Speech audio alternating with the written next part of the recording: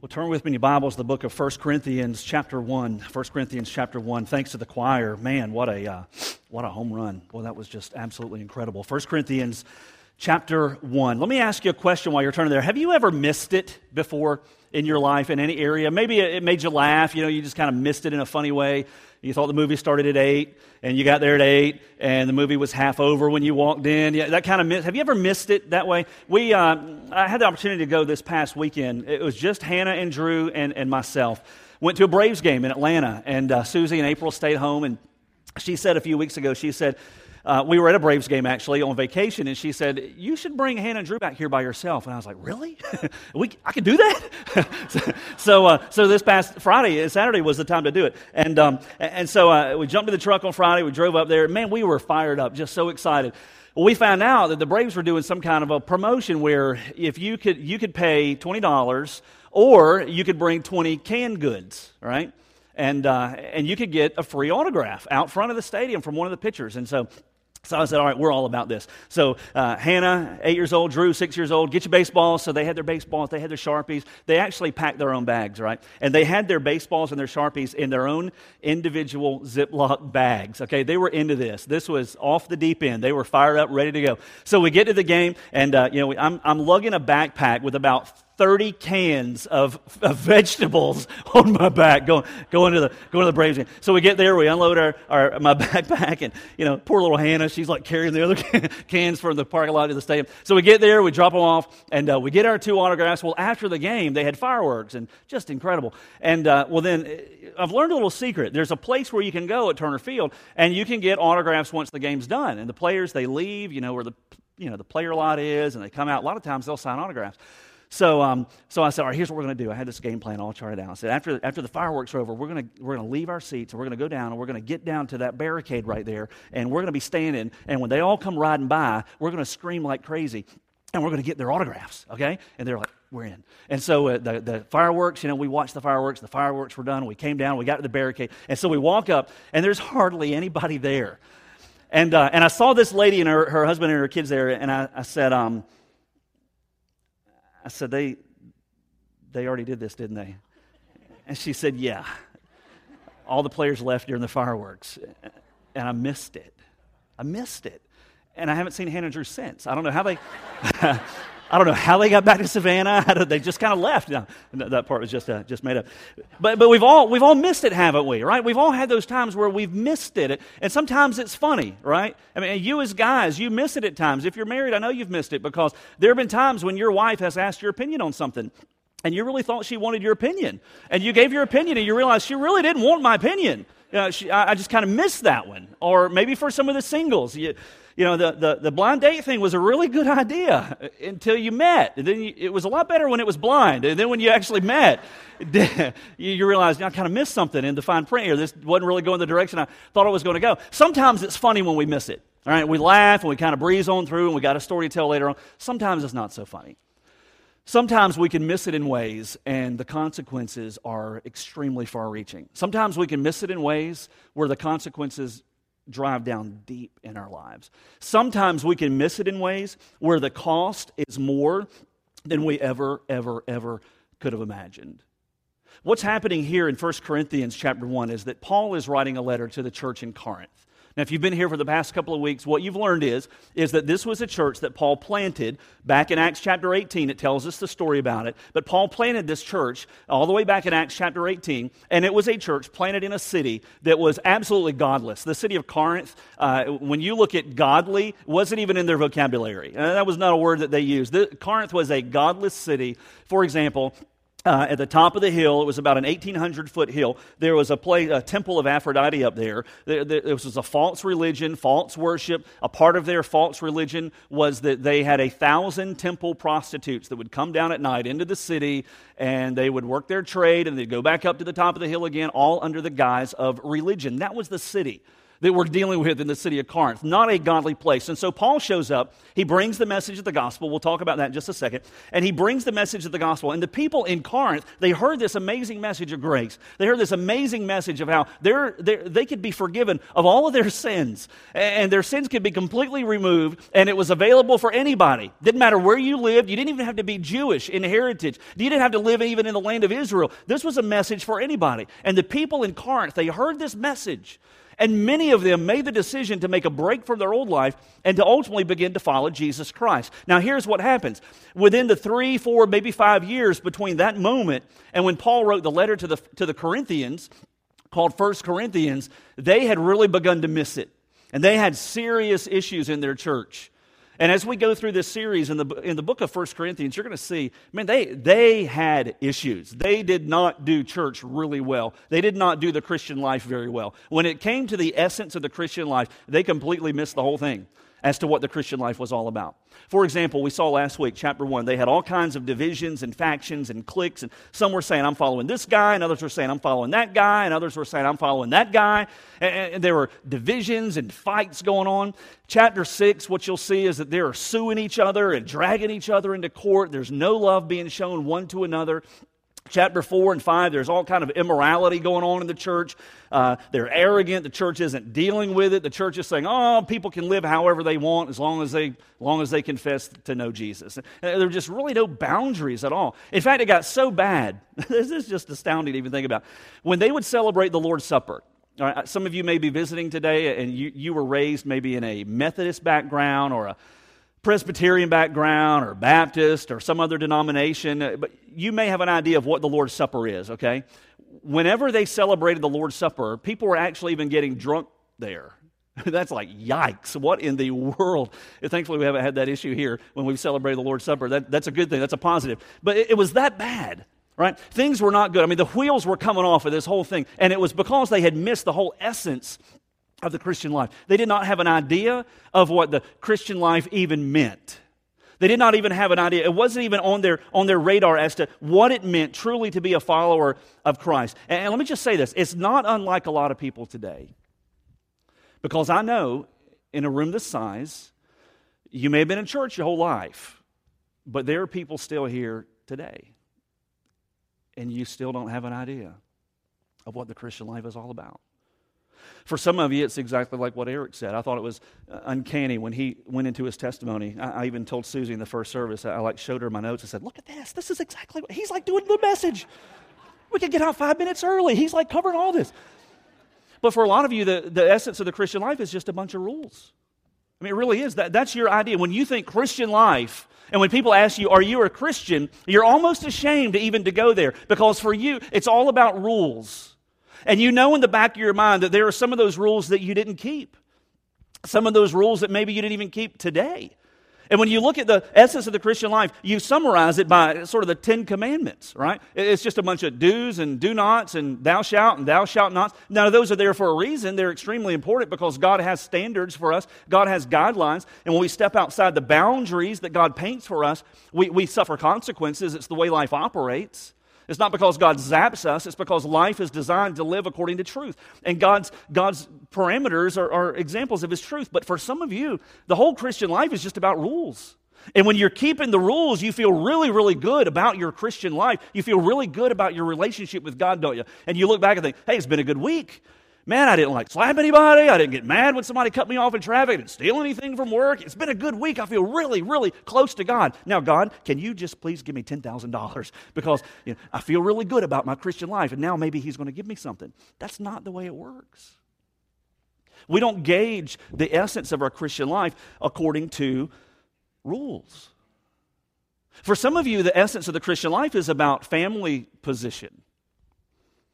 What do I mean by that? Well, my granddaddy was a Christian. My mom and dad are Christians. And if I were to ask you, are you a Christian? Your answer would be, well, I've always been a Christian. I mean, come on, I was raised in a Christian family. That's great and that's good, and I applaud that, I commend that. But that's not what the essence of the Christian life is. In fact, the Scriptures never say anything about the essence of our relationship with God being tied into our family. You see some of that in the Old Testament to some small degree with the people of Israel, but God doesn't have grandkids, right?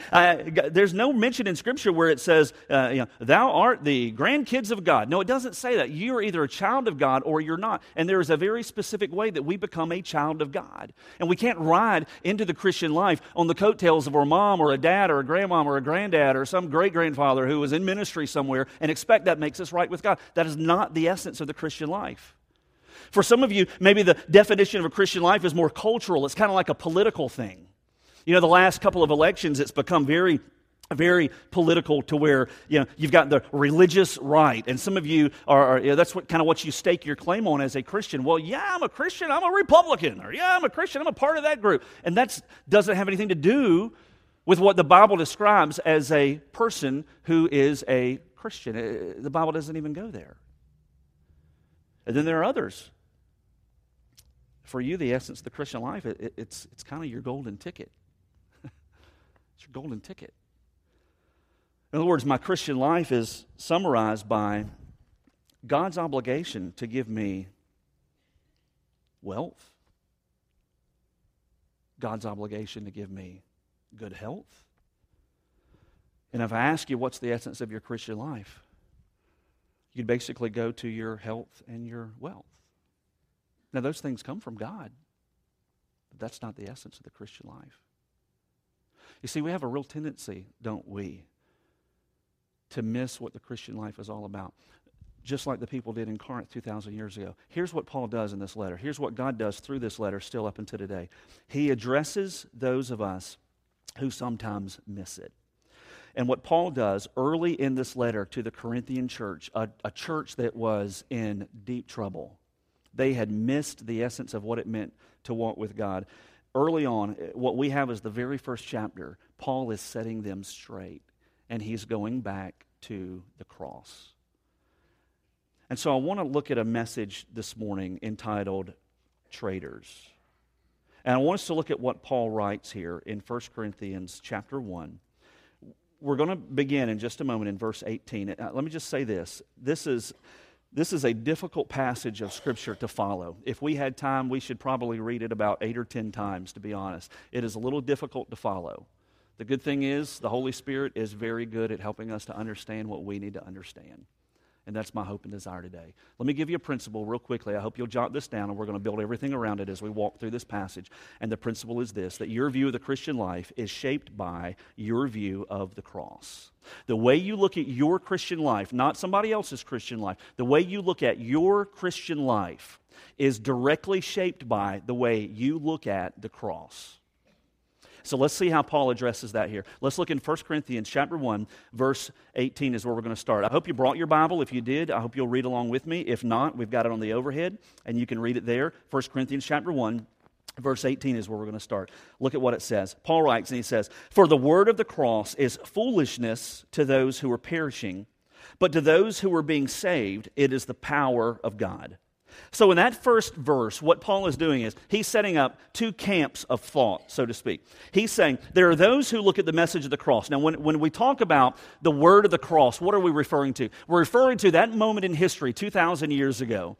And Scripture paints a beautiful picture of it. When Jesus Christ, God the Son, ultimately was arrested falsely by the Roman authorities. He was accused falsely by the Jewish religious leaders of his day. And as a result of those false accusations, illegal trials, he was ultimately crucified for crimes that he never committed. Jesus, the Son of God, never committed one sin, and yet he was crucified by the Romans as a result of the accusations of the Jews, but for a bigger reason, ultimately as our sacrifice for our sins. Jesus fully God, Jesus fully man, dying on the cross to pay the penalty of your sins and my sins and everyone else's sins that have ever lived. It's that message of the gospel, that message of the cross that Paul references here. And he says, there's one camp that looks at that message and they hear the details I've just described and they say, that is all foolishness. The Greek word there can be translated absurdity. And they look at that message and they think, okay, here's a man, Jesus, he died on the cross, I've heard the story, paying for my sins. It's just absurd. I don't get it. Some of you may even be here today. And I don't take that for granted. And we're glad you're here, and I hope you'll be back again next week. And the wheels will really begin to turn, and you'll consider so much of this because it is God's message to you. But for some of you, where you are right now, you're thinking, this is just absurd. I mean, what's all the singing and the talking about all the stories and the cross and Jesus? And I wasn't raised in church. I don't really get it. It still seems to be somewhat foolish and absurd to me. Some of you, maybe you're here because somebody struck a deal and they said, hey, if you come to church with me, I'll take you to lunch. And right now you're still thinking, okay, where are we going to lunch? And are you really going to pay for my lunch? You're just not there yet. It's just kind of a foolish message to you. Paul said those people exist. There are those who see the message of the gospel as foolish, as nothing but absurd. But he says, but to those who are being saved, it is the power of God. See, there's another camp. There are those who have tasted, so to speak, those that have experienced what Scripture says about a relationship with God. And those who get it, those who have not missed it, understand that this is a message that changes everything for me. This is not just stories that are made up. No, this message of the cross, it happened 2,000 years ago, but it's still changing my life today. Paul says there's two camps. There's those that say this is foolish. Those that say, no. This is a display of the very power of God. Those are the two different views of the cross. Let's just skip ahead a little bit. Let's move on to verse 22. Paul says, for indeed Jews ask for signs and Greeks search for wisdom. It's interesting he says this. The Jews, they wanted a special sign, like the handwriting in the sky. When Jesus walked this earth, they didn't believe he was the Messiah. They wanted a sign to prove it. The Greeks, you remember this, right? From high school, college, you studied all of them. The philosophical minds, they were the thinkers, they were the debaters of that period in time. They were searching for deeper truth. And as a result of that, they began to miss it. Now let's jump back to verse 19. Paul says, for it's written, I will destroy the wisdom of the wise, and the cleverness of the clever I will set aside. Where's the wise man? Where's the scribe? Where's the debater of this age? Has not God made foolish the wisdom of the world?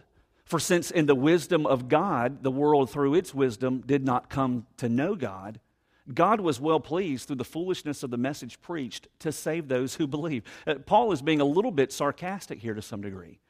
He is owning up to the fact that, some of you don't agree with any of this and you don't accept this for what it is, but you've got to understand, and this is what Paul is saying to this early church in the city of Corinth. He says, you've got to understand that the way you live your Christian life is directly related to how you view the cross.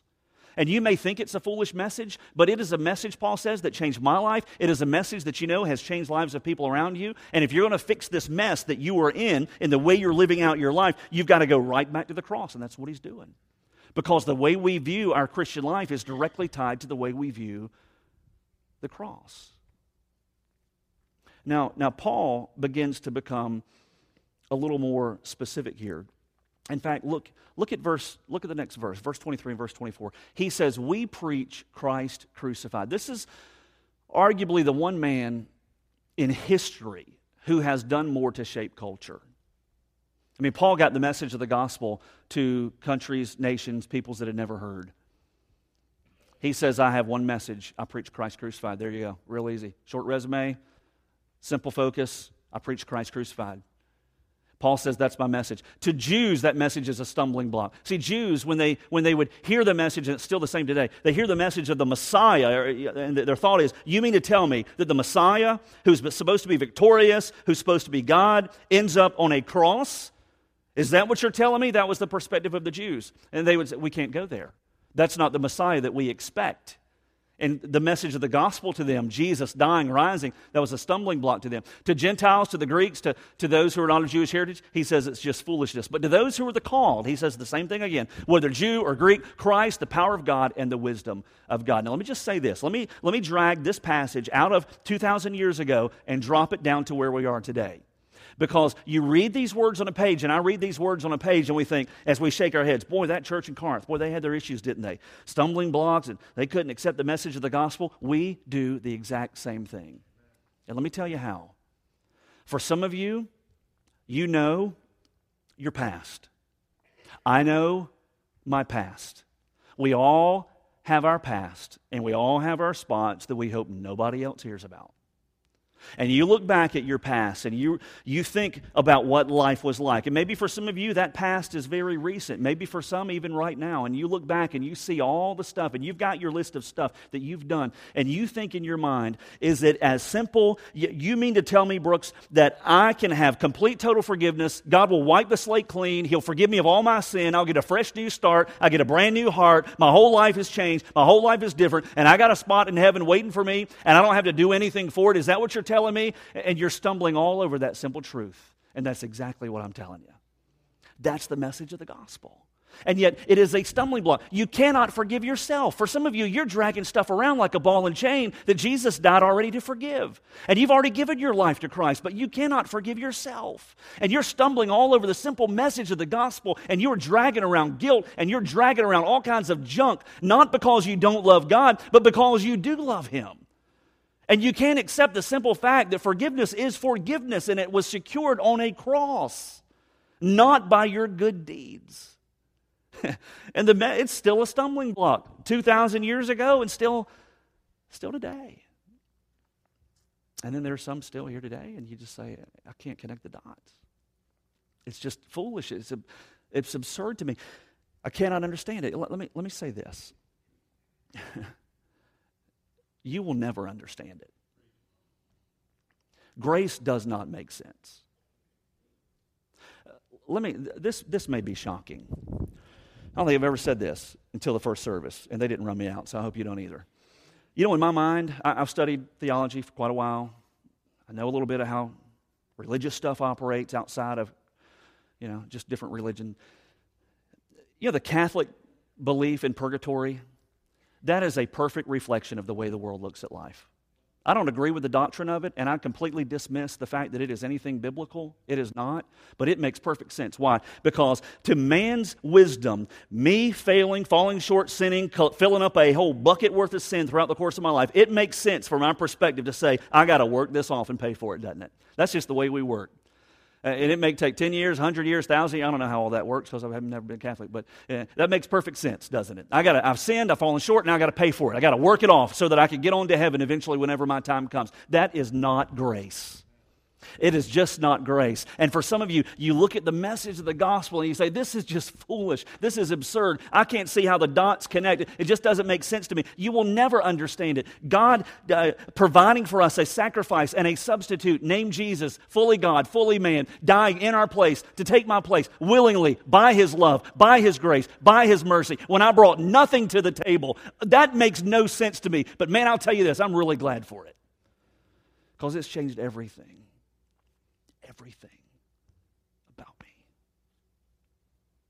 And so Paul says, there are those that look at the gospel, it's just foolish. There are those that stumble all over it. Verse 25. He says, because the foolishness of God is wiser than men. He's being a little sarcastic again. God's not foolish and God's not weak, but he says the weakness of God is stronger than men. For consider your calling, brethren, that there were not many wise according to the flesh. Now realize he's writing this as a letter to the church in Corinth. I think it's kind of funny. He's basically telling them, hey, listen, you didn't bring a whole lot to the table. He says, consider your calling, brethren, that there were not many wise according to the flesh. I'm thinking they're probably thinking, who you saying is not wise? He says, not many wise, not many mighty, not many noble, but God has chosen the foolish things of the world to shame the wise. God has chosen the weak things of the world to shame the things that are strong. He's chosen the base things of the world and the despised God's chosen, the things that are not, so that he may nullify the things that are, so that no man may boast before God. It is not what we do. It is how we respond to what he has already done. Verse 30, verse 31. He says, by his doing you're in Christ Jesus, who became to us, look at what God gives us through a relationship with Christ, who became to us wisdom from God, righteousness, sanctification, redemption, so that just as it is written, let him who boasts, boast in the Lord. Your view of the Christian life is completely shaped by your view of the cross. And if the cross to you is just a fashion statement, if it's something you wear because it goes good with an outfit, if the cross to you is a political statement, if the cross to you is just a family heritage statement, if the cross to you just simply reflects the fact that you've always been in church, if that's all the cross is to you, then I'd be willing to say, based on history, that your Christian life is probably going to reflect that view. But listen, if the cross to you was when you, bankrupt, were made rich spiritually, and if the cross to you, when you, broken spiritually, were made whole and healed, if the cross to you was where you, death, found life, if the cross to you, sinful, found forgiveness, if the cross to you defines who you are, and if the cross to you ultimately reflects a great transaction where you came to the table with nothing to give, and yet you found out, hey, you don't need to bring anything to the table but your faith and your trust and your repentance. And what you found there was the transaction that took place was Jesus dying in your place to give himself on your behalf. If that's what the cross is to you, hey, listen, Christian life looks a whole lot different. Because my obedience there then doesn't become, oh, I got to keep this rule again. I'm so sick and tired of keeping all these rules. That's not the way you look at it. You look back at the cross and you remember, great transaction. Sin, exchange for forgiveness. Death, exchange for life. And when that's the cross to you, those acts of good and those steps of obedience become acts of worship to a God who did something you could never, ever have done on yourself, on your own. And it's a whole different mindset. And so Paul looks at this church, a church with a lot of issues, and he says to them, you're going to be healed when you remember who Christ made you. We looked at that a couple of weeks ago, last Sunday actually. And you're going to be healed when you go back to the cross. Because the events of the cross, when we understand them, is ultimately what shapes our view of the Christian life. You know, Paul would look at himself, and he would use himself as an example. Let's look at the first 5 verses of chapter 2, and we're done. He would use himself as an example. He says, when I came to you, he says to the Corinthians, when I came to you, brethren, I didn't come with superiority of speech or of wisdom. He says, I wasn't some great speaker that came and took a microphone this day. No, he says, no, that wasn't me, proclaiming to you the testimony of God. No, I determined to know nothing among you except Jesus Christ and him crucified. I was with you in weakness and in fear and in much trembling. My message and my preaching were not in persuasive words of wisdom, but in demonstration of the Spirit and of power, so that you wouldn't trust in me, some great speaker. You wouldn't trust in me, some amazing missionary. You wouldn't trust in me, the one who planted this church. No, so that your faith would not rest on the wisdom of men, but on the power of God. I want to ask you to do something this morning as we close. And it's not going to be a physical step you're going to get up and take. It's going to be a decision that you make in your mind and in your heart. I'm going to ask you to become a trader this morning. I'm going to ask you to become a trader. Trader. And I'm going to ask you to trade in the quietness of your own heart your idea to now of what the Christian life has been about. Whether it's been about rules, whether it's been about keeping the family heritage, whether it's been about throwing the name of Jesus out there because you're talking to a customer who happens to be a churchgoer and you think it might get you a sale. I'm going to ask you to take that whole concept of the Christian life, pack it up, and kick it to the curb, and to trade it in for a view of the Christian life that reflects that transaction that took place on the cross. A transaction that happened 2,000 years ago. The implications are as far-reaching as this moment to right where you sit. A transaction that this world still talks about. And to some, the message is so inflammatory they will not even allow it within its borders. I'm going to ask you to trade in your old view of the Christian life for a view that reflects the cross. And out of that view, to begin living a life, not to keep a rule, not to jump through a hoop, not to hope that God sees the good deed and blesses you a little bit extra, but that you'll begin to live a life fueled by the amazement of having never gotten over the simple fact that God even forgave me. Some of you have never responded to that message. Some of you have, but you've missed it. And today's the time to come back to the heart, the cross. For others, you've heard the message, but you've never responded. You've missed it. And today's the day, right where you sit, if you're ready, to say, Lord Jesus, would you even forgive me? Take over my life and do with me what no one else could do. Let's pray. Lord, I thank you for this church. God, I thank you for these friends, these people, my friends, part of my family as a Christian. I thank you for your great love for us, God. I thank you that we're able to proclaim a message like this in complete freedom. Lord, you have blessed us. And Lord, many of the things I've talked about are good. It's great to have Christian heritage and families. And there is a place where steps of obedience obviously are so important. But Father, the essence of the Christian life goes all the way back to the cross. And Lord, I know that in this day and age in which we live, it's easy to miss the heart of what makes us who we are.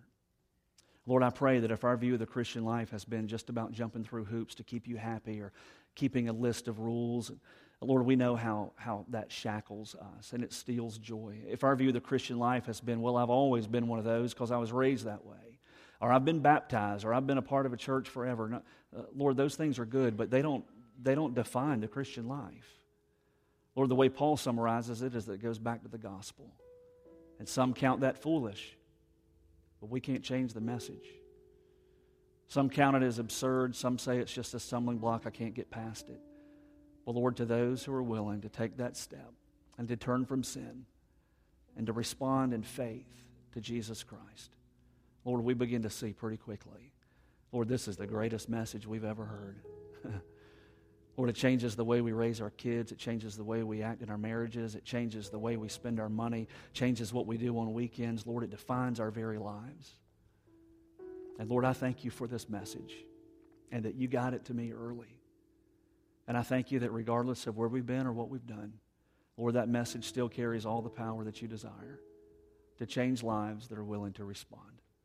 For those that don't know you today, Lord, may they be quick right where they sit to believe that Jesus died and rose again, that he's God, that he stands ready to forgive them and to take over if they'll only invite him to do that. And for those that have done it, Lord, I pray that you would redefine maybe what their view of the Christian life has been. Take them back to the cross.